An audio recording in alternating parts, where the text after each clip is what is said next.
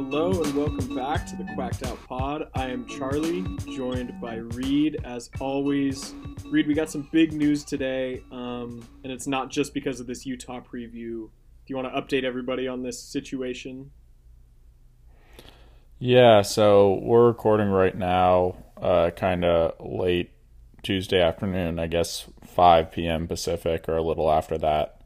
And obviously the news is Micah Pittman, kind of co-starting receiver and punt returner, has, I guess, not technically entered the transfer portal yet at this time, but it definitely seems like things are strongly moving in that direction.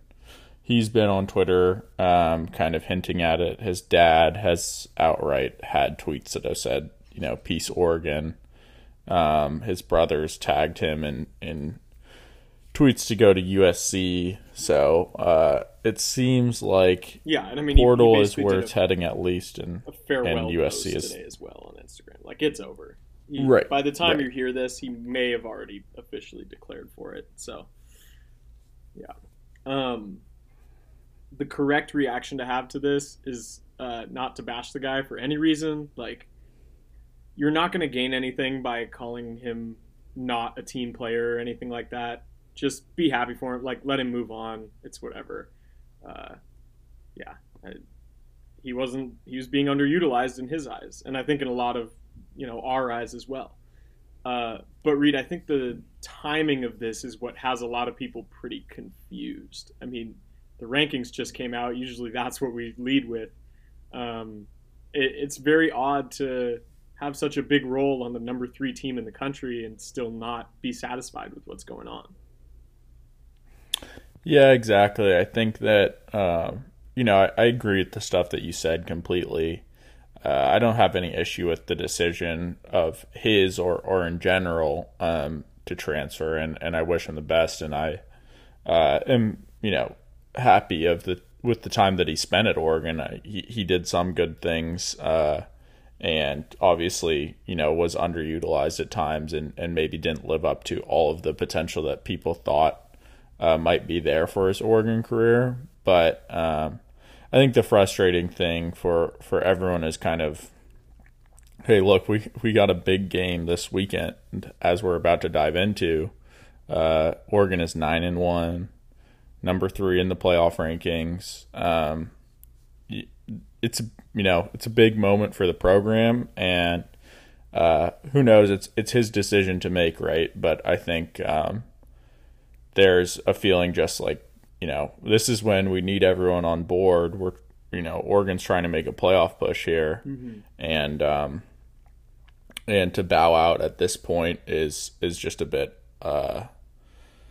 unfortunate and head scratching. Some people have said, you're trying to get your roster spot locked in. You want to get out before programs start to finalize roster decisions in the early signing period and stuff. And maybe that's the case. I guess that's fair in some sense. And again, it's his decision. So, wish him the best, certainly. But yeah, it's kind of tough. It's analogous to the Brennan Schooler situation that happened in 2019.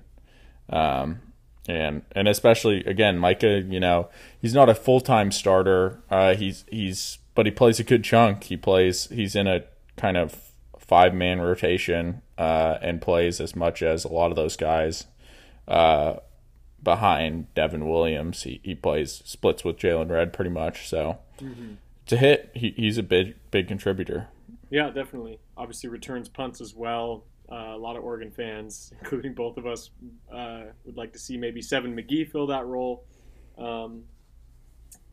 If and more like when Micah does depart. I believe he wasn't at practice today either, which, yeah, that's a pretty strong indicator, in case you had any doubt remaining. Overall, does this raise any questions for you about, like, the way Mario runs his program or anything? I mean, we've seen similar concerns before this season, a little bit with Robbie Ashford. Like, I know his mom was active on Twitter quite a bit. Seems like, accusing coaches and stuff of deception, things like this. I think what a lot of people are just discovering is that a lot of promises that get made in recruiting don't happen, especially at a place like Oregon where the competition is so intense every week in practice. But does this raise any questions for you at all about this staff or anything that they do in recruiting or anything like that? I think it's the nature of it now, right? I think in recruiting, you always have to. I mean, you're doing a sales job at the end of the day, and I think, Cristobal and the staff try to approach it with honesty. Of course, you're talking to a guy with that much talent. You're going to say, "Oh, you can do all this stuff here," and sometimes that doesn't pan out. I think that, especially this year with AB, and we've talked about it at length, he is a limiting factor in this offense particularly, and obviously the position group that hurts the most is going to be the receivers, and some of their potential production. So I think that's how I feel about it. I think the promises have to be made, right? That's just the nature of recruiting. And we don't know exactly what they are. We don't know exactly how this interaction happened between Micah and Cristobal whenever the ultimate conversation was had. But I think the hope is you move on from Anthony Brown, you get someone like Ty Thompson in there or whoever it is, and the offense opens up, you get the passing offense going, and you're able to utilize all of the great receiver weapons that have been recruited. So I think until I see that change at quarterback and things not be better, not be fixed, not have more production from receivers, I'm not going to be worried about it. As we inch closer to actually previewing Utah in this episode, maybe you feel differently, but I don't really feel this specific issue with Micah affecting anything that happens on the field going forward, especially in this game because, as you may know, Utah is pretty good at defending the pass.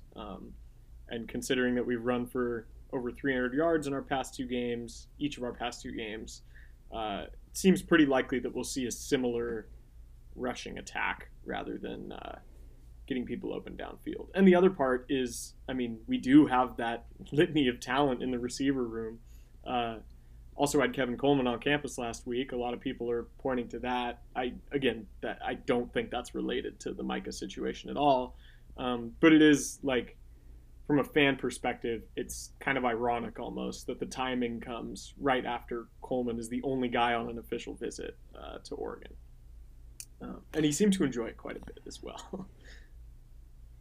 Yeah, I think that's definitely an interesting thing. I don't think that's what caused Micah's transfer at all, but at the same time, you're making spots on a roster, and of course, you lose one guy, that could mean that it gives you a chance to add someone like Kevin Coleman, or it gives you an added need there. I think in terms of recruiting, another thing that this made me think about is, and I invite people to do this while we go along, pull up the 2019 Oregon recruiting class right now, and you can go through the offensive guys on this class, and this ties into the conversation we've been having throughout the season, especially when things were struggling, is what is this offense built on right now? It's built on a lot of classes that aren't as good as the ones that are coming in. I guess I'll just say that. Mm-hmm. And essentially that the offense at Oregon is slated to improve because the talent is going to improve over the next few years. So you pull up that class now, and it's pretty interesting. 2019, huge class for Oregon, ranked 7th in the country. Top offensive player on the class, Jonah Taunu'u, offensive tackle, retired. Yeah. Medically retired. Micah Pittman, transferred. Lance Wilhoit hasn't played at all. Still with the program, I think, technically, but we really haven't seen him on the field at all. Sean Dollars, injured. Josh Delgado played a lot, has played a decent bit in his first 2 years, hasn't played really at all this season. Mm-hmm. Maybe this injury gives him a chance to play. I don't know what the situation is there. I have seen him on the practice squad and stuff. Mm-hmm.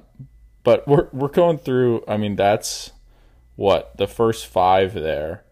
Yeah. We haven't seen anything from them this year except for Micah, who's now gone, and a lot of them are done. Salah is playing, obviously, at tackle, or 6th highest rated guy in that class. Next is Patrick Herbert. Yeah, these are all offensive guys. Yeah, these are offensive guys. Yeah. It's a great defensive class. You have it's Mikhail, good. Kayvon, Mace. That's what made the class. Yeah. And then Patrick Herbert, another 4-star you have on there. He's injured right now. Yep. Cale Go Millen, down. gone. Cale Millen, Javon Wilson, gone. J.R. Waters, gone. Wow. And that's it. You brought in a transfer, Jawan Johnson, who played 1 year and is gone. So Wow. that kind of tells you the situation pretty much. You have a class that's supposed to be your junior class right now on offense, and basically all Oregon is getting from that class is Salah. That's crazy, man. But it does go to show, like, in college, how quickly attrition can happen within the roster. And obviously the COVID year had a big, deal to do with this. We may have seen a lot more of these guys that we mentioned don't get much playing time over the course of a real season last year. Who knows, right? Yeah. But yeah, and some of them, like Dollars or Patrick Herbert, have a chance to kind of be productive in the future here, but also a few of those guys don't seem like they really. I mean, a few of them are retired or transferred. Most of them really. So that's a great point. I'm really glad you brought up this exercise, because man, that's actually crazy. Out of the 10 plus names we just mentioned, like, literally none of them are like actually playing right now, other than Salah. That's really interesting. But what's also interesting is the fact that despite all that attrition, we still have a pretty solid offense here. And this kind of ties into another point I would like to make. You mentioned earlier, like, about AB's limitations throwing the ball. That's a very, we've made that point time and time again, and so have many others. The last couple weeks, I've been trying to emphasize what he does well rather than what he doesn't do well. And I'd just like to point out that this could be a whole lot worse in this offensive situation. Like, I think the reality is just that as Duck fans, we've been super, super blessed with super talented quarterbacks, or at least guys who fit insane offenses super well. I'm thinking of, like, Darren Thomas with Chip Kelly, or even Masoli for that matter. Like, is Anthony Brown better than Masoli? I know we talked about this a little bit last week, but I mean, I think he is, right? Yeah, damn close. And we're pretty damn close with Masoli. Not to being like where we are now as a program, but I mean, people love Masoli. Yeah, I know. It's just different time, obviously. Yeah. Making the Rose Bowl that year felt a lot more gratifying than I think fans would feel like it is now. Kind of shows how far the program's come, I guess. But also remember, I mean, we all know what happened the year after Masoli left, right? So, yeah. Yeah. That's a good point. Not a perfect comparison, but there are some parallels. LaMichael James, Byron Cardwell. Mm-hmm. Yeah. Mm-hmm. There are also a lot of parallels to a year we've already mentioned so far, 2019. Reed, this is pretty much the exact same situation as when we last visited a Pac-12 South school late in the season. Same game week, same ranking essentially, or like same meaning. Like if we win out, we're in the playoff, right? Yeah, it felt a little less certain then, but now it really feels certain. Yeah, and it ended up being true then. Yeah, I thought it was, but we need a little more help. But yeah, same record at the time, and I think same, if not better, caliber of opponent that we're playing. I'm referring, of course, to the loss to Arizona State in 2019, comparing it to this Utah team. And Reed, I did a little research today, and I just kind of went back and kind of looked at that game one more time. Because, again, there are a lot of parallels between that one and this one. And I just remembered I remember how I felt during the game, right? It felt like, wow, we really let this thing get away from ourselves. We still feel like we're the better team. Um, but we just didn't really have enough time to pull it all together. And then the 3rd and 16 happens. So I dove through some like advanced stats through it too, because I was actually interested. That's not something I was looking at, and I don't think you were either in 2019. If you had to guess, No. if you had to guess, what do you think the post game win expectancy was for Oregon in this game? Yeah, if I just had to guess, I don't know. I mean, my memory of it was Ducks kind of put themselves in a tough position, and then kind of fought back, and it had just lowered their margin of error so much, and then yeah, 3rd and 16. Anyways, I thought it would have been pretty even. Is how I felt like it. I felt like ASU controlled stretches and then we controlled stretches. So I would have put it, close to 50. I was 50. thinking the same thing, but the number that popped up for me was Oregon 76% win expectancy. Wow. Of course, that essentially comes from like how many successful plays you run versus how many you don't during the game. The difference, obviously, being that Arizona State's successful plays were more important ones, like the 3rd and 16, like the other 50-plus yard touchdown they had, like the 2 picks that Justin Herbert throws in Oregon territory in that game. Oh, God. That ASU is able to turn into points. There was, again, a part I totally forgot about from this game. We were at 4th and 1 on the Arizona State 6 early in the game. I think it was the first quarter, and we ran for it and missed it. Verdell got stuffed at the line. Again, similar to the Stanford game earlier this year, like it's right there. You just got to not make stupid mistakes or just kick the field goal. So essentially what I'm getting at from looking at this game is, in this type of game, in this type of pressure, in this scenario, as long as we don't shoot ourselves in the foot, I think we're going to be fine. And I'm still confident in saying that. I understand Utah's the favorite by like 2 points, 3 points, whatever. I still firmly believe we are the better team heading into this game week. Are we on board with that? Okay.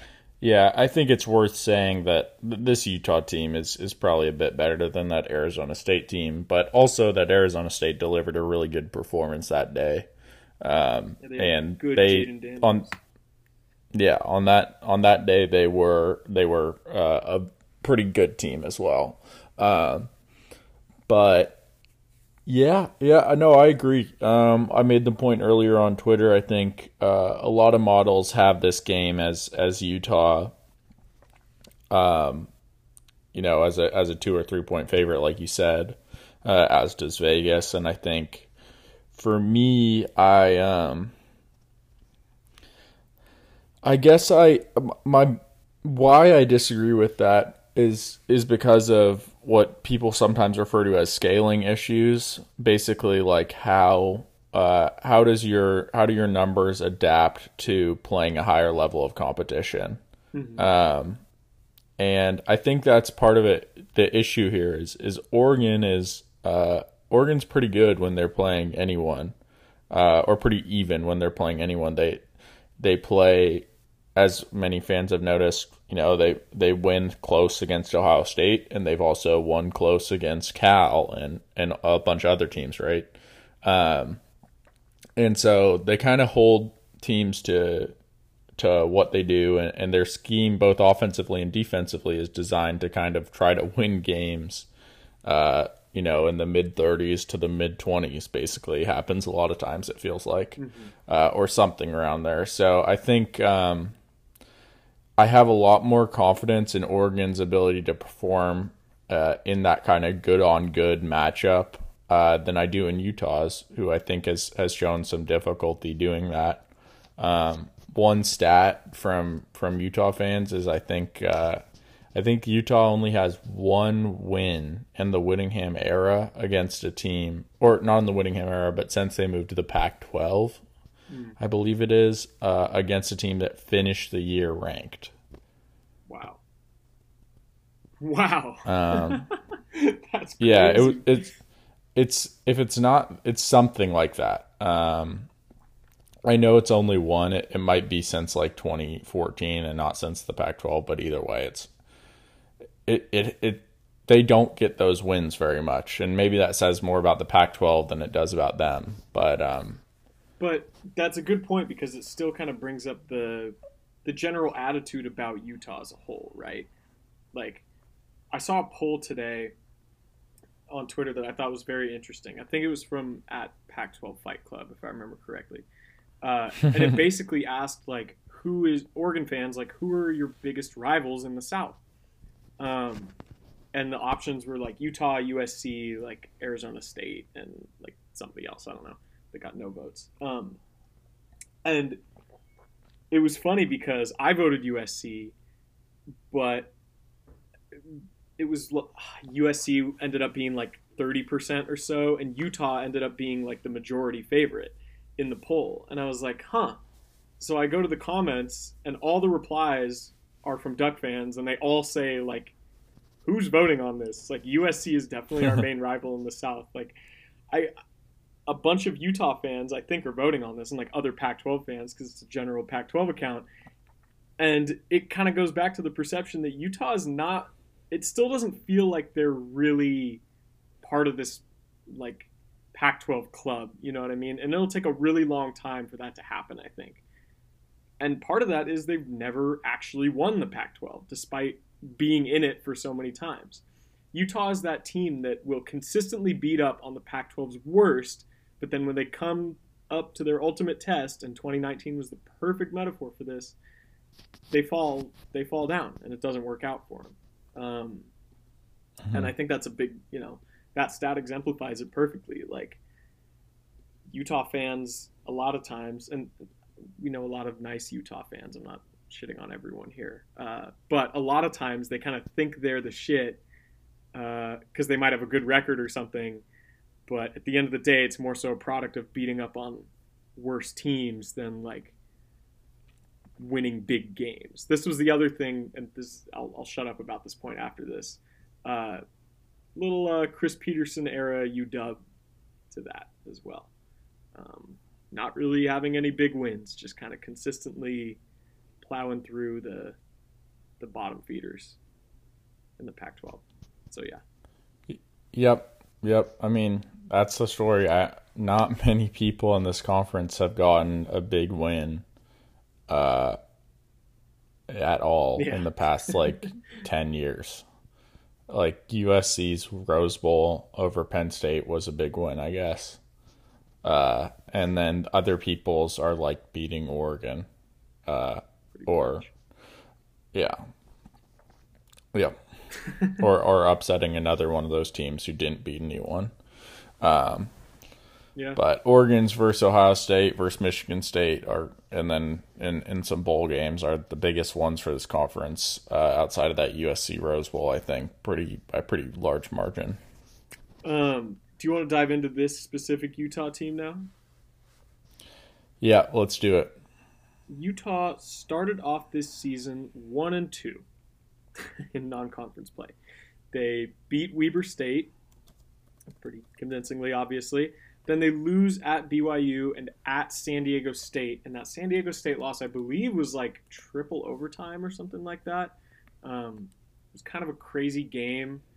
But there is a little bit of background to this. And it deals with their quarterback situation. Isn't that right? Mm-hmm.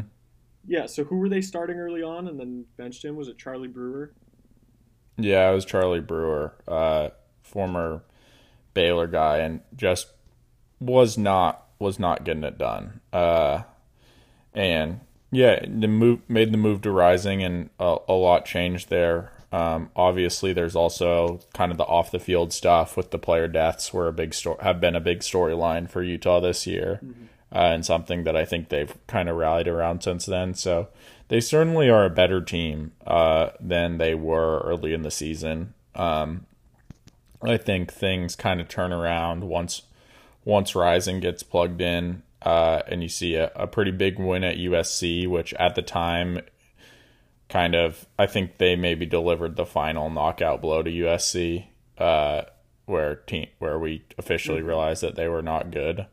But it was still a big result, and then Utah turns around and follows it up and delivers a huge win in the South against the Arizona State team that a lot of people felt like was starting to creep into a top 15 level team at the time. Yeah.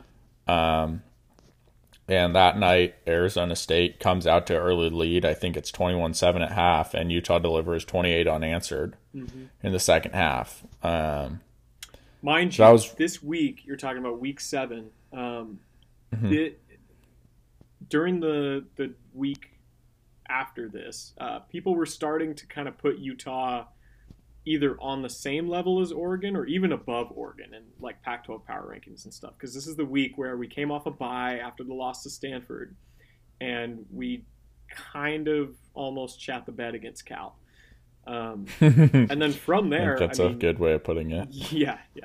UCLA, Colorado, UW, and Wazoo games, those 4 weeks since then, Oregon's done a little bit more to prove themselves, I think, than this Utah team has. Especially considering Utah kind of got the floor wiped with them by Oregon State in week 8, right after that.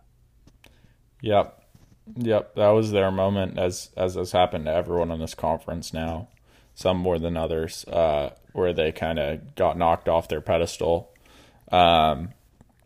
And so that was a pretty big hit for them. Oregon State at the time looked really good. Kind of, they've fallen off a little bit, but Oregon State's a different team at home, and they were at home that game.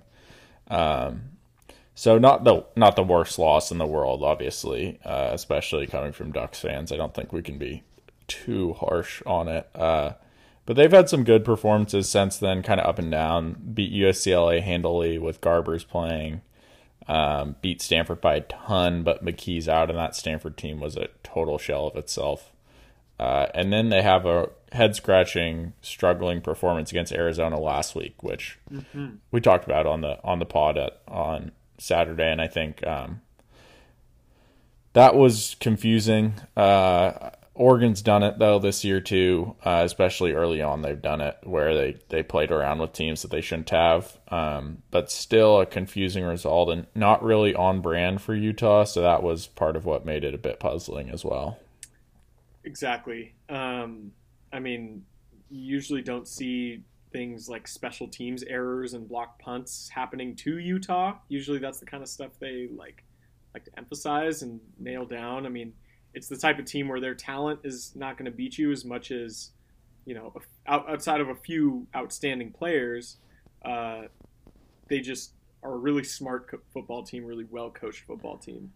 And for whatever reason, that wasn't really the case last week. It's kind of interesting. Duck fans may remember a certain blocked punt, though, against Utah that was pretty relevant the last time we played them. Oh, yeah. So overall, as we mentioned, the Utes are 2.5-point favorites. A lot of that probably due to the crowd. This game is obviously being played in Salt Lake. Their crowd is pretty well renowned at this point for being one of the best in the Pac-12.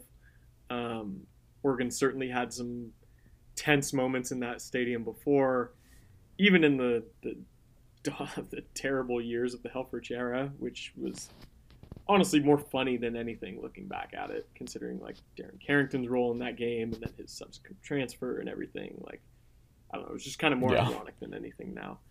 But what are you looking at from this Utah team? Where are they most vulnerable, and then like where are they maybe most dangerous? Yeah, so I think for me, the big opportunity for Oregon to kind of control this game is just a masterclass from Kayvon Thibodeau. I think that's kind of the get out of jail free card for Oregon. If he just takes this game over, and I think that he can, given there's some injuries on the offensive line. I forget if we brought that up already. No, we haven't. So Nick Ford and their starting left guard will be healthy for the game. He left the game against Arizona early.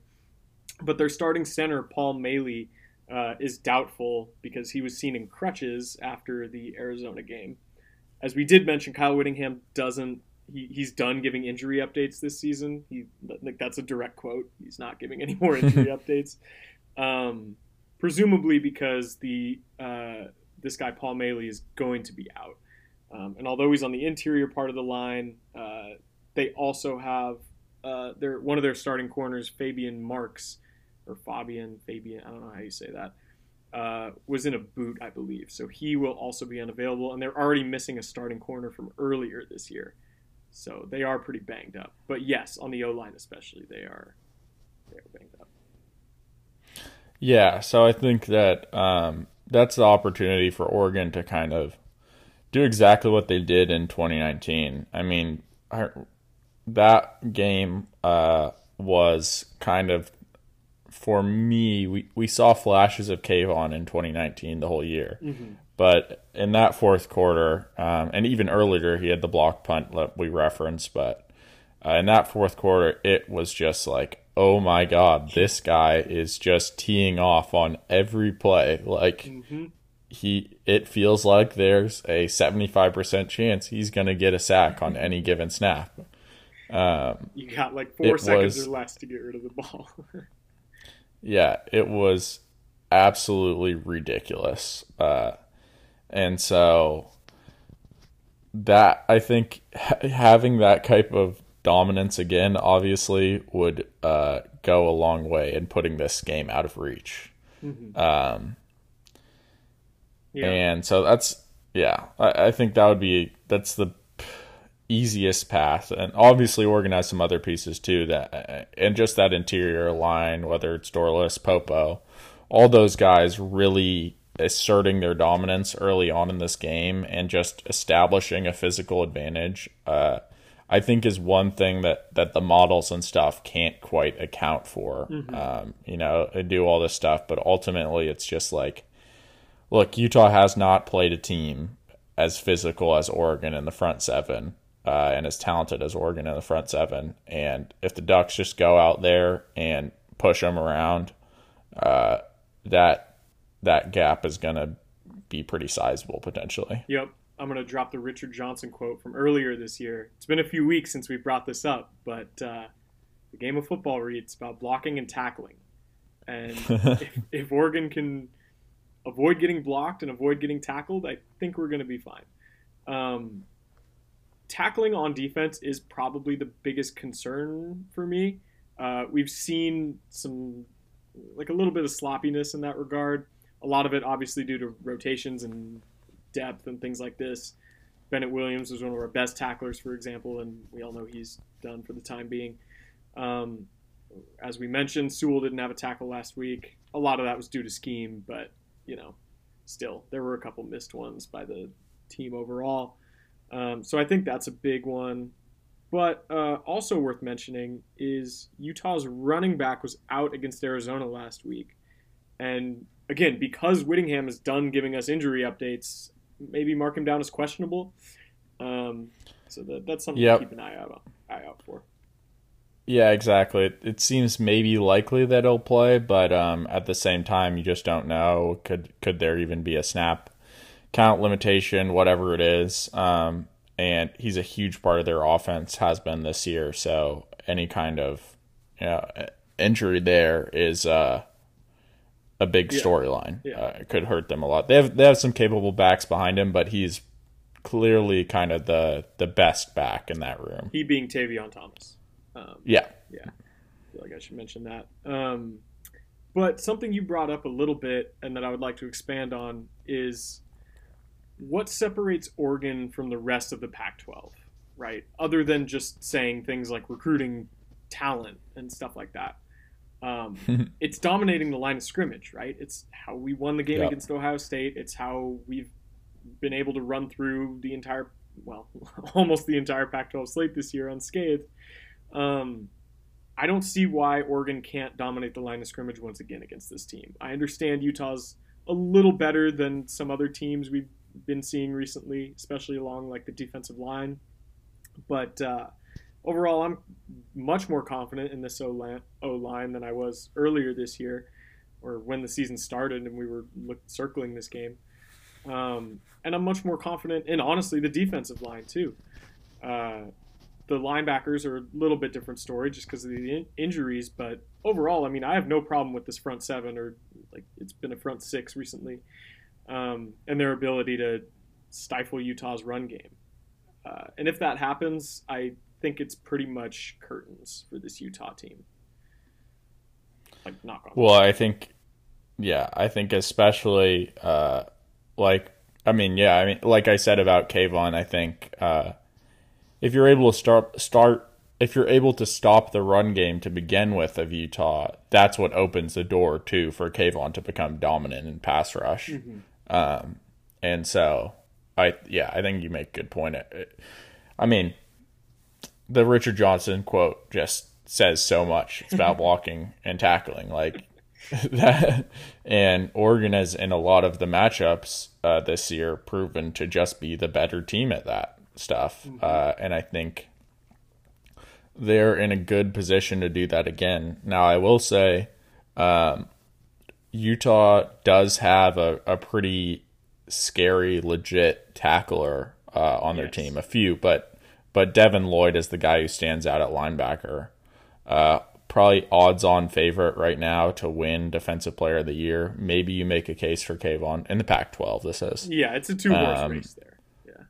Yeah, and Kayvon's time out is what's hurting him. But anyways, regardless, Devin Lloyd is a really, really good player. Yeah. Just eats up tackles for them. Their leading tackler. 20 tackles for a loss, 6 sacks, 3 interceptions. He's a beast for them. That's worrisome. He can be a game wrecker for sure. I think he's the kind of the guy that you have circled that you want to try to avoid. Run to the other side.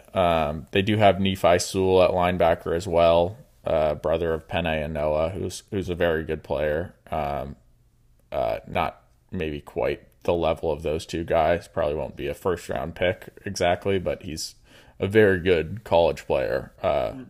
Very good Pac-12 level player.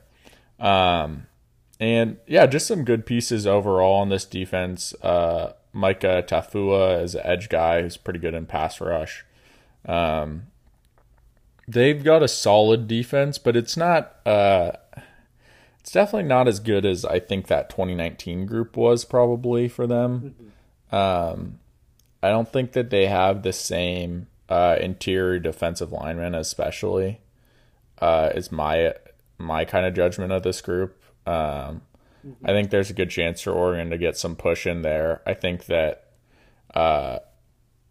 Devin Lloyd and Nephi might kind of limit the more explosive runs. I don't know if you have numbers pulled up on that. I'm kind of going off of feel, but maybe you know what their explosive run. Let me check, actually. Do you know their stats on that or anything?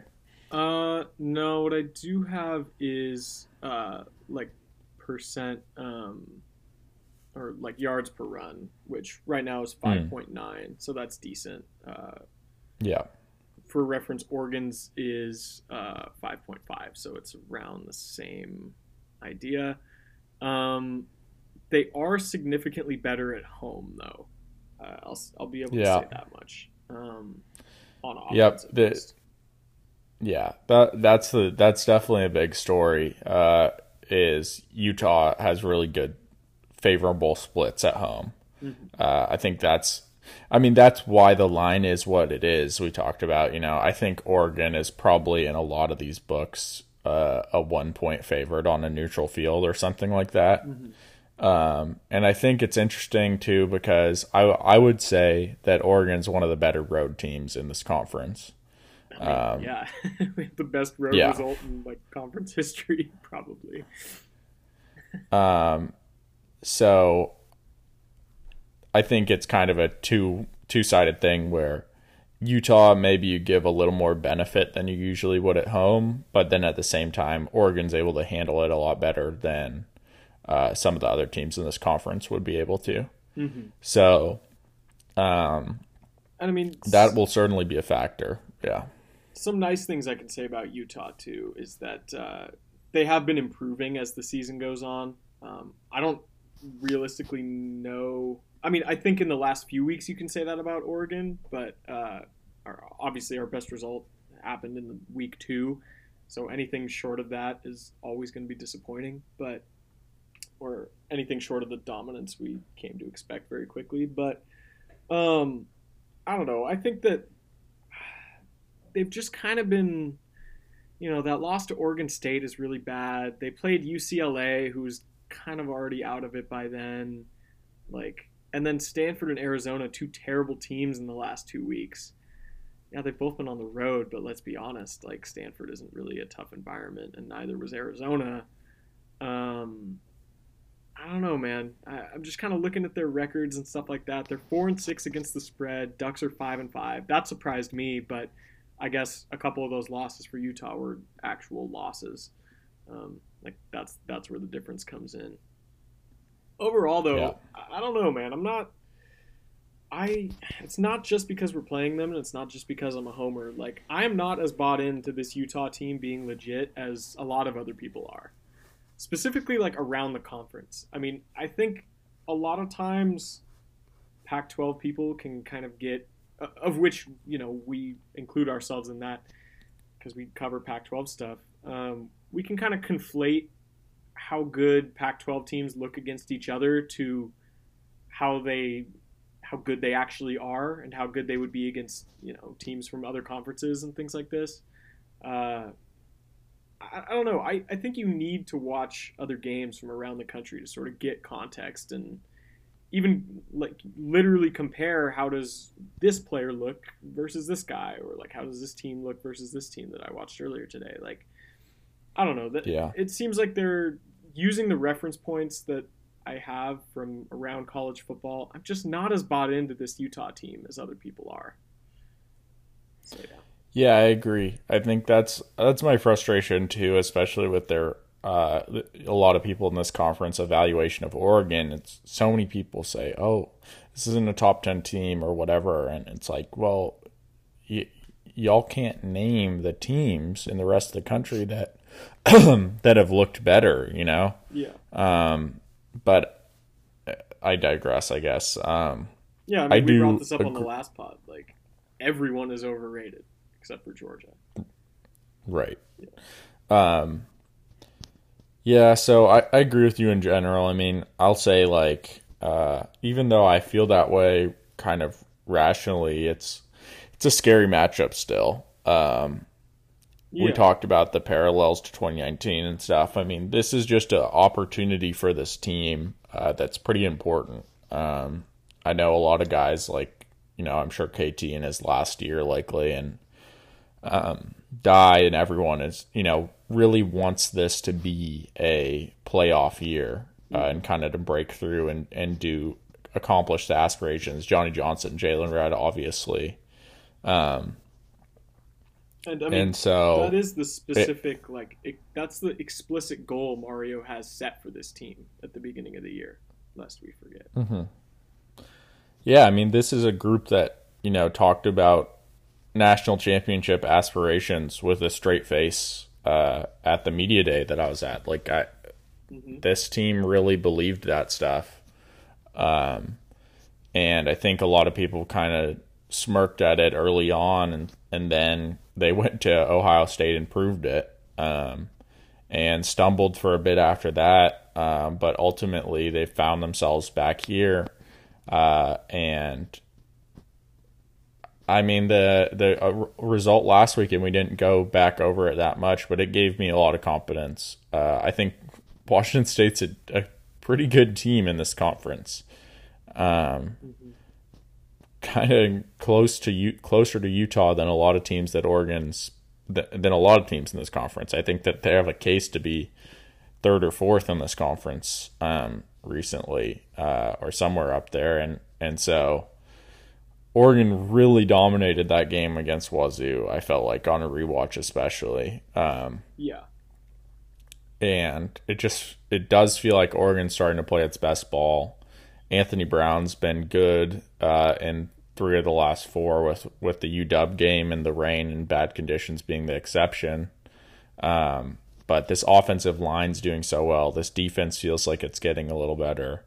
It feels like a lot of the ingredients are there. But at the same time, I think, how real does the playoff push feel to you? Because I've said it before, until this game goes final, I don't know if I'm going to fully kind of be bought into it as the likely outcome exactly.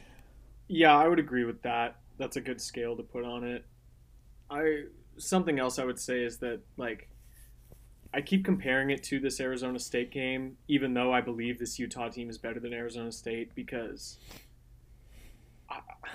if we lose this game, it's going to be a game we could have lost to a team the same caliber as Arizona State. Does that make sense? If we lose this game, it's going to be because we shot ourselves in the foot again. We did some stupid shit to give Utah some short fields, or we just inexplicably lose the turnover battle, which, by the way, Oregon's turnover margin this season +9, Utah's +2. There's just, I'm trying to dissect this Utah team, and I just don't see. Maybe it's that I see them as too similar of a team to Oregon, but, like, the talent advantage here. I mean, and let's look at what these teams did throughout this season. Like, I don't know, man. I think people are getting a little too caught up in Utah's results against Pac-12 teams, whereas ours have been a little bit underwhelming. Maybe theirs have been a little bit exaggerated. But overall, yeah, I mean, I think regarding the playoff, yeah, I totally agree. Like, I still, like, as of recording time right now, I think our most likely outcome for this team is a Rose Bowl, and that's totally fine with me. But once this game goes final, if the Ducks are ahead, knock on wood again, then I'm ready to have serious playoff discussions. Yeah. I think it does feel similar to this. The fact that these two teams do feel similar definitely is interesting. I mean, both are going to lean on the run. Defensively, you look at that pair of Devin Lloyd and Mike Tafua, and you say, yeah, those guys are really good. At the same time, Kayvon Thibodeau and Noah Sewell, I'm probably going to go Ducks there. Yeah. I mean, Devin Lloyd's been crazy, but at the same time, it's hard for me to pick against Noah Sewell against any linebacker. Almost in those single moments, he just has ridiculous physical talent and good instincts and all of that. So I think it's a big game though. The road factor makes me really nervous, to be honest. I think a lot more nervous than if this game was at home. Well, of course, that's the big thing. I don't know. I'm not super concerned about the road factor, but I digress. Yeah, I think this Oregon team's faced a lot of road tests, so you have that data on your side. I mean, going to UW, going to Columbus, obviously, big games they played on the road, and this is another big one. UCLA was the other big one. I'm excited. I think one thing that we would be remiss if we didn't talk about was Cam Rising just a little bit. Obviously, their quarterback. We kind of mentioned he came in and was plugged in and made some things click for this team. All that's totally true. But at the same time, I also think there's a little bit of obviously there's a whole cult around him.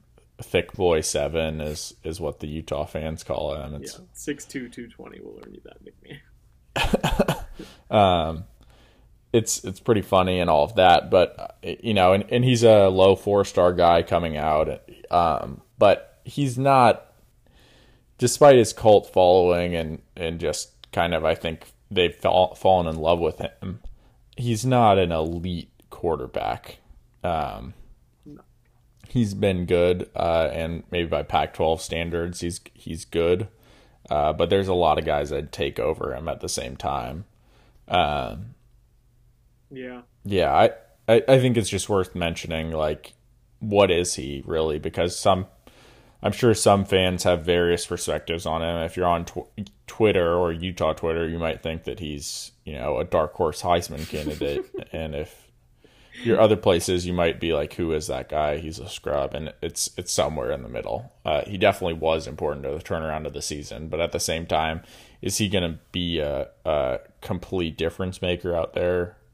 I don't expect him to do that. I'm more worried about them establishing their run. Also, in part because their wide receiver core doesn't particularly scare me either.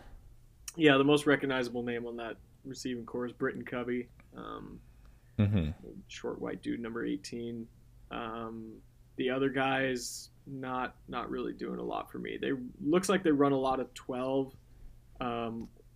With their tight ends, Kincaid and Brent Keithy, who I think was around the last time we played them. Yeah. And also Cole Fotheringham gets a lot of snaps as well at tight end. But yeah, they just, I don't know. Again, I'm kind of looking at this and like it seems like they're a very balanced team. Like, seems like they can run block pretty well and like just kind of establish the run and do what they need to do on offense. But again, I'm just not. I don't know, man. I'm not fully buying into the hype. Maybe it's because I haven't watched enough Utah. Maybe we'll get embarrassed based on how little I know. But I don't know. In a lot of ways, it feels like this might be a kind of a bigger victory for Oregon rather than a it feels like we have a better chance of winning this game comfortably than we do losing it comfortably. Does that make sense? Yeah, I think that's true. I think it's just about that snowball effect. If you go out and you throw an early pick six like Brown did against UW or whatever it is, again, knock on wood, but getting behind early is something you don't want to do in this game. Allowing Utah back into it like you did against Wazoo, you don't want to do. You got to play with some more poise in this game. Even, what happened in UCLA early, you just don't want those things to happen. Yeah. We talked about why they happened then. Chip had a good scripted drive and all of that, which we probably don't expect that from Whittingham in the same way. I think would be fair to say. Yeah, it should be a fun one, though. Nationally, I know a lot of people are doubting the Ducks here. I think the discourse is just a lot of the national guys. Similar, I mean, I said the same thing, is that I don't know if I'll really believe in the playoff train until after this week. Not that I don't think it could happen, but just like I'm not going to really believe and buy in until after this week. I think it would stop feeling like an uphill battle. But anyways, in the national discussion, I think a lot of people are discounting the Ducks in the playoff race. They put us at 3, but they kind of just assume that a loss is going to be there, and most people assume that it's going to be this week. It's kind of a classic one where I think just a lot of people just assume this is Oregon's loss. And so I think it's going to be really interesting if whatever happens, if the Ducks can pull it off and kind of shift some of that national narrative. It's also worth mentioning, though, that I can really only think of 2 teams who I can definitively say right now, like, belong in the playoff. And that will, I feel confident that they will be in the playoff. And that's Georgia and Ohio State. Bama obviously has a meeting with Georgia. That second loss is expected to knock them out of the playoff. If it is a loss, of course. Cincinnati, that's a whole nother discussion I don't even want to get into. But they're certainly not a lock as is, or even winning out. Both the Michigan schools, the Michigan schools and Ohio State all still have to play each other. So we're going to see what happens there in the next 2 weeks. I'll say even I don't even put Ohio State in that category. I think Ohio State's really good, but they arguably have the hardest 2 games in the country in the next 2 weeks. Yeah, and they follow it up with probably playing a Wisconsin team that's playing good ball now. I mean, FPI, not perfect, obviously, but it has them 10th. That's crazy. Um, and I mean, that is not a gimme game for them. And obviously everyone knows about Michigan State, and at Michigan, I still think there is absolutely a, Chance. what do you want to call it, 40%, 30% chance that they lose one of those games. Like, that's, you're not going to tell me that there's a 90% chance in every game that they win. Yeah. Utah is the Wisconsin of the Pac-12 South. Yeah, probably.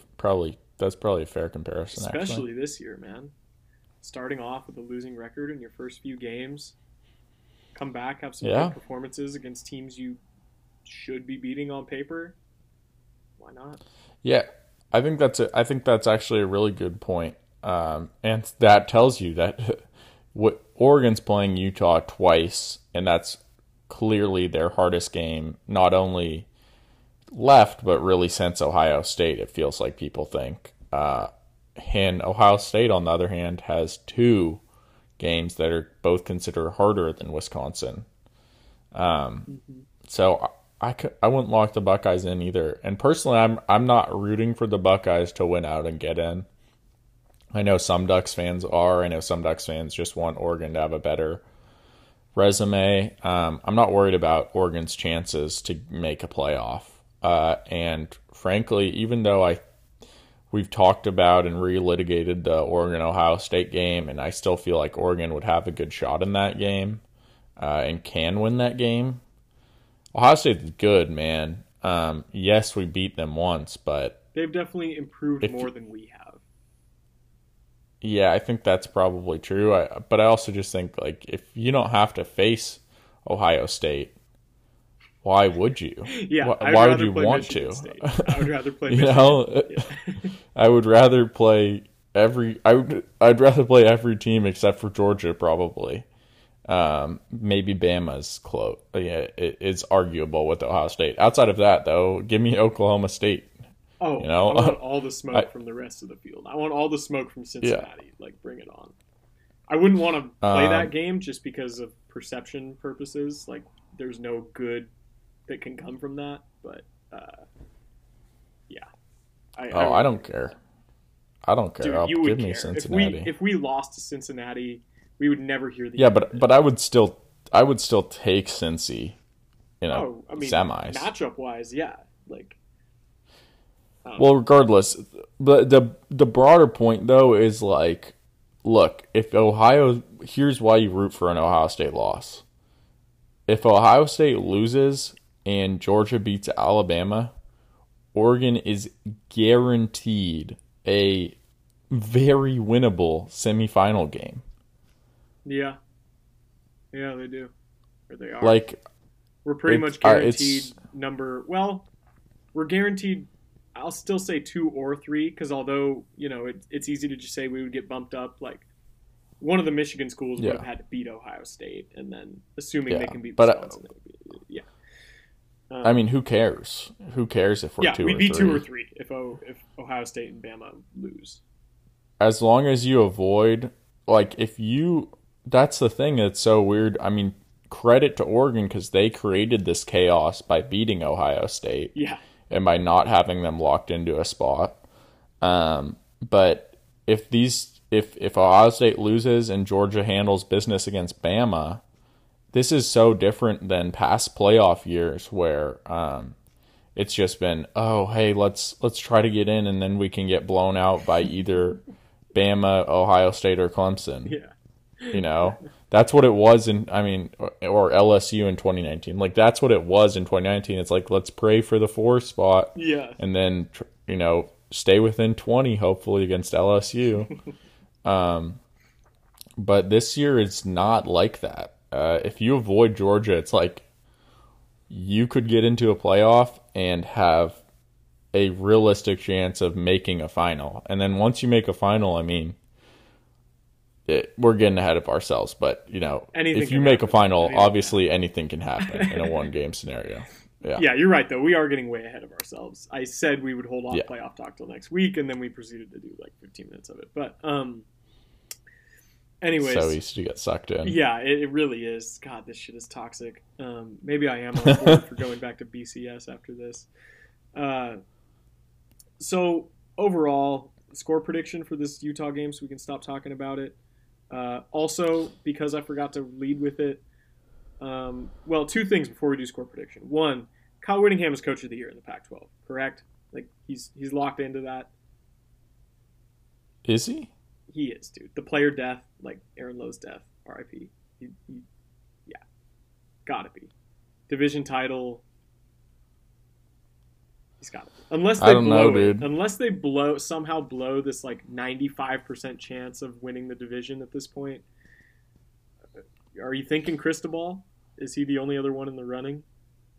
Jonathan Smith's in the running too, I think. Okay. That's fair. He could have been more in the running, especially if the Beavs didn't blow that game against Colorado. They're playing for their 8th win. Like, that would have been crazy. I think he would have had a great chance. They'd be playing for their 8th win this weekend. Yeah. But regardless, yeah, I think Witt has a good chance, like you said. But I mean, I'd also say I think people are sleeping so hard on Cristobal. I just think they are, but I mean, this is what always happens, right? With these end of season awards, yeah. Nobody votes for Oregon because they're all salty they got beat by Oregon. We saw it 2 years ago, and we saw it last year, and we're probably going to see it again this year. So, yep, 100%. The other thing I needed to mention before we do predictions, these gray uniforms, man, for Utah. Listeners, if you haven't looked at them yet, go look at them just for the sake of discussion here.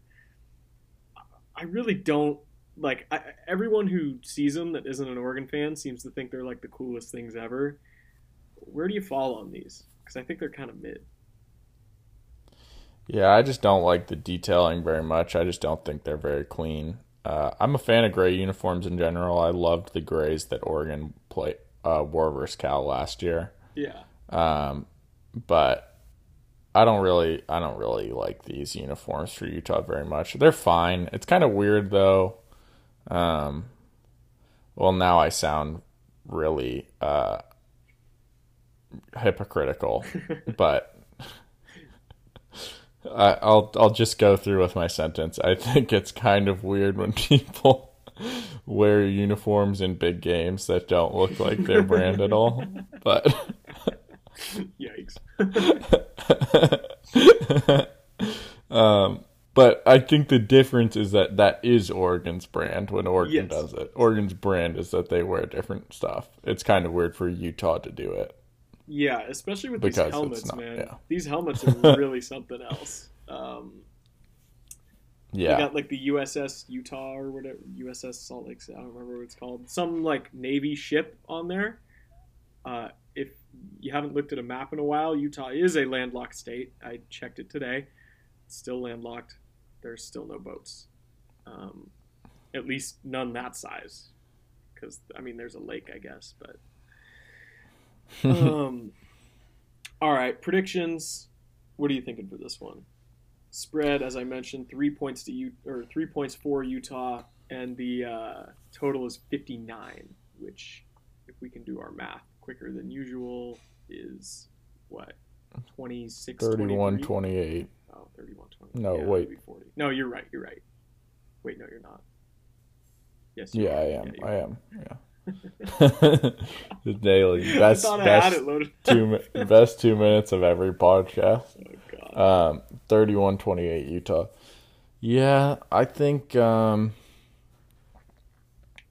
kind of feeling like 35-24 Oregon. Okay. I think it's going to be close. I think it's going to be close the whole way. But I think the Ducks will kind of be able to keep them at arm's distance a little bit, is how I'm feeling about it. Like a pick six to cover or reverse cover at the end. I'm here for it. I don't know, man. Like, I can't not think about the 2019 game. I know I shouldn't keep coming back to this because they're both different teams. But in all honesty, like, Utah was favored by how much in that game? Like, like a touchdown or more. It was like 2 touchdowns in the Pac-12 The title game. 2019 Utah game, yeah. It's like 10 Yeah, points or they were. something. And we God, won I want to look up that line. 37-15 was the final score because we kicked a bunch of field goals. We kicked like 3 or 4 field goals. It was very uncharacteristic. And they had a 2-point conversion to make it 15.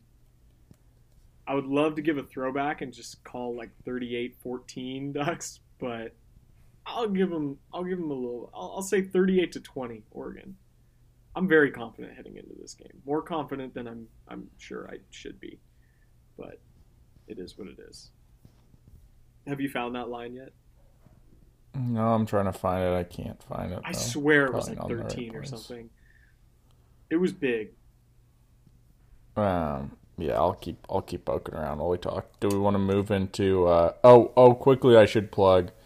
Again, I'm gonna do a second talk with one of the NTS people, Greg. Right. No Truck Stops. Gonna record that. Yeah. Probably have it up by Thursday morning for y'all. So that'll be fun. Kind of deep dive. Same thing I did with Carlos. Those guys are awesome.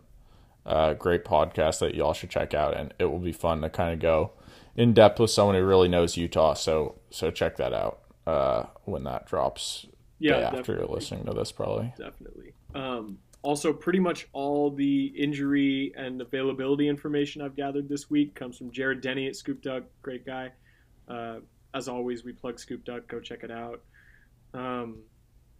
It's pretty much your quickest, best source for Oregon news and chatter in general. There was something else I was going to plug a sec. Oh, I read Hythlodae's film review. The last Wazoo game is up. Go check that out. Really in-depth stuff as always. Again, it kind of reconfirmed some notions that we had about the game. Like, Ducks were a lot more dominant than it looked like. A lot of Wazoo's like yardage came on just chunk plays that are usually is anomalic a word? Anomaly-like? Is that how you say that? Lots of chunk yardage on drop plays and garbage time, stuff like that. So go check it out. It gives a more holistic view of how that game went. And yeah. All right, you ready to move on to some Pac-12 picks? Yeah, I did find the spread on that. It was 6.5 for 6.5. Utah. Okay. So That's from over some 50%. article in the middle of the week, so it could have closed somewhere else. But yeah, 6.5 was what I saw. Nice. And I mean, we again dominated that game. It was not close. It could have been a 50 piece if we didn't have to settle for a couple field goals. What a glorious day. Honestly, yeah. Okay, I have one more thing to say about this regarding expectations, right? And it's something we've kind of already said before, but like, you guys, winning the conference and going to the Rose Bowl is not that bad, considering the sheer just total number of injuries this squad has had, and in some of the most important places as well. Also considering the quarterback situation, you're allowed to take these things into consideration when you evaluate a team and its performance throughout the year. And remember how we felt after that Arizona State loss? It was almost like a breath of fresh air. We were like, okay, we don't have to deal with this playoff bullshit anymore. We can just kind of sit back and just worry about the games that are directly in front of us. Let's beat the Beavers. I don't know Let's if win that's the how Pac-12, I felt, but and let's win the damn Rose Bowl. And that's what we did. So there's no reason that if we lose this game, that we still can't be happy about how the rest of this goes. That's all I have to say. Let's deal with that stuff after the game, man, if it comes to it. Yeah. But right now, I will also say this. Yeah, I respect the emotional hedge, but also playoffs would be big this year. It is a little different in that respect, I think. Yeah. For that group, the Rose Bowl was an awesome accomplishment. 4-8 to 12-2 Rose Bowl champs, all of that stuff. It was an amazing year. At the same time, fields open and to make a playoff, and also just I do think a playoff means a lot, and in recruiting I think it would mean a lot for the Pac-12 perception, just to say a team can actually get in from this conference and we're playing real football, because we've been left out of the national conversation for so long. And Oregon being the one to do it obviously helps them even more. Anyways, let's move on to our picks. I feel like we've hit this thing. Instead of wasting people's time with our commentary, let's waste their time with our atrocious picks against the spread. For those who maybe aren't as familiar with how we do this as some others are, we've been picking these Pac-12 slates since week 4, every game but the Duck games, through 1, 2, 3, 4, 5, 6, 7, 8 weeks. Our records are dog shit. I started off 3-2 in my first week, and I haven't had a single positive week since then. So yeah, it's been bad, but let's get through this. Screw it. First game, you want to start with the Friday game? Yeah, let's do it. Let's do it. What's the line on this guy? 14.5 for the Cougs. Is that what you have? I do not. Oh, damn it! This site doesn't have the lines on it. Great. We can just roll with that. Yeah, I've got them just up via ESPN. I can read them off as we go. That would be fantastic. I will go. This is Wazoo at Arizona State, or is it Arizona at Wazoo? Right. Arizona at Wazoo Friday night. 6 Cougs favored by 14.5, and I will take the Cougs. Yeah, I will as well. Arizona's somewhat decent performance against Utah is the only reason this is within like 3 touchdowns. I am also taking the Cougs. Next, to start off Saturday, we got a noon game. Huskies traveling to Folsom Field, Colorado, Boulder, Colorado, and the Huskies are favored by 6.5. I'm going to go with the Buffs. I am also going to go with the Buffs. This is... Okay, so here's the scenario for Washington right now, right? This team is 4-6 so far, and for those of you who are decent at math, you understand that means they need to win out the rest of their 2 games to make a bowl. Usually not something people are super worried about, but as 2016 Duck fans remember, it can be something, anything to root for at the end, especially when you know your coach is on the way out. I mean, I would love for their hopes to be squashed in the Apple Cup, but I would honestly love it even more if it happened this week. So, I don't see why Colorado can't win this game. Give me the Buffs. Love it. Moving on, 1 p.m. Pacific time. Fun rivalry matchup against UCLA and USC. Something that Carlos from No Truck Stops tried to convince me was the best rivalry in the Pac-12. Oh, not true. God. Horrific take. Ferocious. I am gonna go with the Bruins. What's the line on this? They're 3 points. The Bruins are 3-point favorites. In the Rose Bowl. And USC also fighting for bowl games. They have UCLA, BYU, and then the rescheduled game at Cal remaining on their schedule. And they're 4-5. Yeah, it's a really interesting one. I would like to pick UCLA, but I think I'm going to go with the Trojans in this one. Again, the bowl eligibility comes in here for me. UCLA just became bowl eligible last week. They got their 6th win. So now, I mean, Chip is just playing for pride, and he doesn't always do so well when that happens, even if he has a decent track record against USC. Or maybe he doesn't. I don't know. But it seems like they're always in that game with him. Give me the Trojans. Screw it. Okay. Next, 4 p.m., we've got California versus Stanford, or at Stanford. The game. Yep, the game. Dude, I have no idea what to pick on this one. Do you have any feel here? I don't even know the availability situation with McKee and Half of I don't Cal's know the deal with roster. anyone. Yeah, I just have not been following it that Me closely. neither. Apparently, we did spread some misinformation. Like, it wasn't a bunch of false positives. They were, like, real positives. COVID tests, that is. Cal's a 1.5 point favorite in this one. Jesus, this is ugly. Um, give me Stanford. God, these might be the two worst teams in the Pac-12 as currently constructed with like availability taken into account.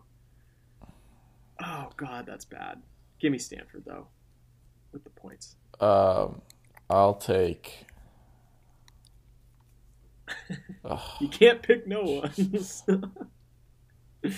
Yeah, if you were actually betting on this game, seek help. Cal. And not from us because we won't help you. I'm just gonna go Stanford too. I'm not gonna go against you on this one and shot in the dark. I don't need to do it. All right. And then the final game, as mentioned before, Arizona State at Oregon State. This is a great game, and it's a little bit of a shame that it'll get so overshadowed by our game. But regardless, Well, this one's a little later, is the nice thing. yeah, this is after dark game. Um, Arizona State 3 point favorite. And the Beavers already clinched. Both these teams are going bowling. Um, I don't know. I think I'll take Oregon State as the home underdog. Yeah, I'll take the Bees as well. Yeah. So what is our big disagreement? Just UCLA, USC? Yeah, and for that reason, I'm gonna flip to Arizona State. I need a little more difference. You know what I mean? So I'll flip to Arizona State instead of Right OSU. on. Um, What's my lead right now? your record is 13-22, and mine is 10-25. So I need to start. Let's go. I need to start making some differences up before we're 15. Oh God! All right. What else are we gonna talk about? The picks are so I think just the national slate real quick. Yeah, let's run down. Unfortunately, I can't sit on my ass all day on Saturday, so I might What? miss like. Well, I'm doing like a family thing in the middle of the day, but I know I'll be able to watch like the early game, and I know I'll be able to be back in time for the Oregon game. So that's what's important. Yeah, I'm actually going to be back in the state of Oregon for this slate, Oh, sweet. and going to the Beef game officially. Oh, really? That's fun. Yeah, yeah. So that'll be fun. I'll be in Eugene. Maybe I'll bump into any listeners at a tailgate. Well, we shall see. Anyways, this weekend slate of games. I mean, Friday night. oh, okay. Well, what? No, I thought we were going to start Saturday, but go ahead. We can do Friday. Well, yeah, I was just gonna say Memphis Houston has some implications for the American and who will play Cincy. Mm-hmm. Quick mention of that. Anyways, on to Saturday, the real interesting stuff. 9 a.m. starts with Michigan State, Ohio State, number 7 versus number 4. Buckeyes. Do you know the line on this one? I can guess like a touchdown, but I'm Googling it right now, and it is Oh 19. man. Oh, daddy. Yeah. Okay. Maybe not a touchdown. That was a pretty terrible guess, apparently. All right. Well, I think we know where the public stands on that one then. Charleston Southern at Georgia. Big week, big SEC Cupcake week. Usually it's Yeah. called SoCon Saturday because they play like a bunch of Southern Conference teams, but that's not the case anymore. It's just all over the map. Let's see. We got a mighty Prairie View A&M taking on in-state rival Texas A&M. I guess that's a battle to see who the best team in Texas is outside of Baylor. Tennessee State, Mississippi State. Oh, of course. I think the matchup we're all really looking forward to is UMass at Army. That's going to be a riveting one. Wake Forest at Clemson actually is the other good 9 a.m. game. Jesus, I finally found one. As is Iowa State Oklahoma. Yeah, That's a good one. Okay, so there's your 3 screens right there. Do you know the line on Iowa State Oklahoma? You want to guess that one? It's got to be Oklahoma by more than I expect. Bro, what? 4 points? Oh God, I'm taking Oklahoma with that. I might actually bet on that, dude. I mean, Oklahoma's bad, but they're not like bad. They're better than Iowa State, and they're at home. We shall see. I guess we will. Wake Clemson. Do you know the line on that? You want to guess that? At Clemson. I was looking this up earlier. It's like 3 or 4 to Clemson. Yeah. 4.5. Yeah.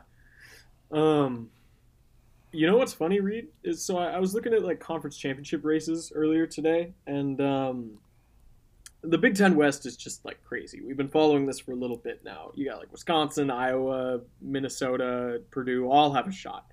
You know who else is technically still alive in the Big Ten West? Who? Illinois. I would love Let's go. nothing more than for Illinois to beat Iowa.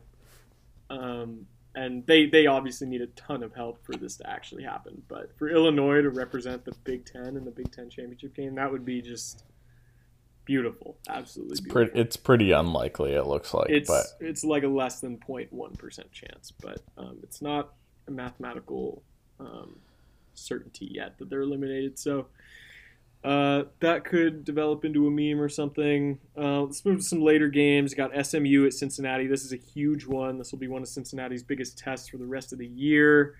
Yep.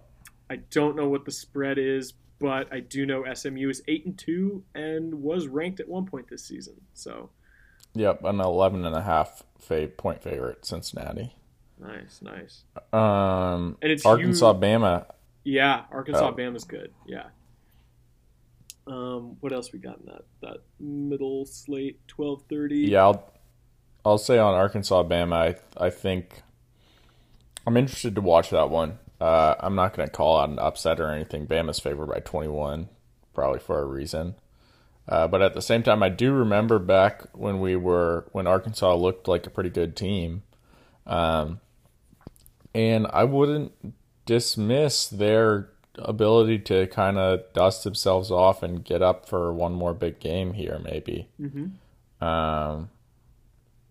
Yeah. I wouldn't dismiss it. They had the rough stretch blown out by Georgia, lose close game to Ole Miss, lose by a little more to Auburn, but yeah. I don't know. Crazier things have happened. Definitely. We got Michigan at Maryland. Maybe something crazy happens there. UCLA at USC starts at 1 on Big Fox. It looks like I'm not missing too much in this middle slate here. Maybe Auburn loses to South Carolina. That would be funny. One line that really surprised me was Baylor, Kansas State. Baylor at Kansas State. Is it single digits? Yeah. It's a pick'em. What the hell? I know. A lot of respect for Kansas State somehow. Jeez, man. See, this is why top 25 is so damn toxic. Because if you put a number next to Kansas State's name, it would probably be in like the 40s or 30s, I would think, right? If not, like higher than that. So I don't know. I'm just looking at their schedule, and basically the story is they just had a 3-game losing streak from weeks 3 to 6, where they lose to Oklahoma State, Oklahoma, and Iowa State back to back to back. And they played some of those games pretty close. Notably the Oklahoma game, they were finished within a touchdown. But they've won everything else, so yeah, it's interesting. Played well against bad teams, lost games to the good teams. Yeah. That's a good catch. I'm glad you threw that out there. Not seeing a Oklahoma State, Texas Tech, same time as Oregon, Utah. That'll be just interesting to see if anything funky happens there. Don't really expect it. honestly hope there isn't because I'm excited for Oklahoma State, Oklahoma Bedlam. Although I will be rooting for an Oklahoma loss. It's like Of course. standard practice. Yeah, yeah. Um, yeah, you could tell your grandchildren about it before the next one happens.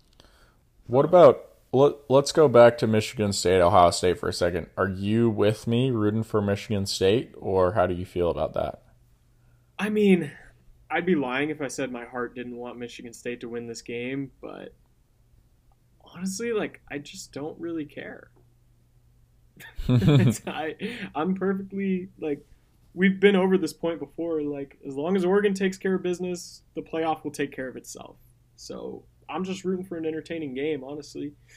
And yeah, it would be fun if Sparty pulled off that upset. But Yeah. I don't know. I guess for technical purposes, I guess I should root for Ohio State. Yeah. Yeah. Well, I disagree. That's fine. It's not that important though. Hey, quick question on playoff stuff. Now that it seems like your second team, the Georgia Bulldogs, are pretty much guaranteed to make it to Atlanta, 12-0. But what do you think about if they lose to Bama? They're in. One, easy question: are they in? Two, where are they? Are they a lock top 2 seed? I kind of think they might be. Yeah, I think so. Depends how that game goes, but I'm kind of assuming that they won't get blown out by Bama because that would just be pretty surprising.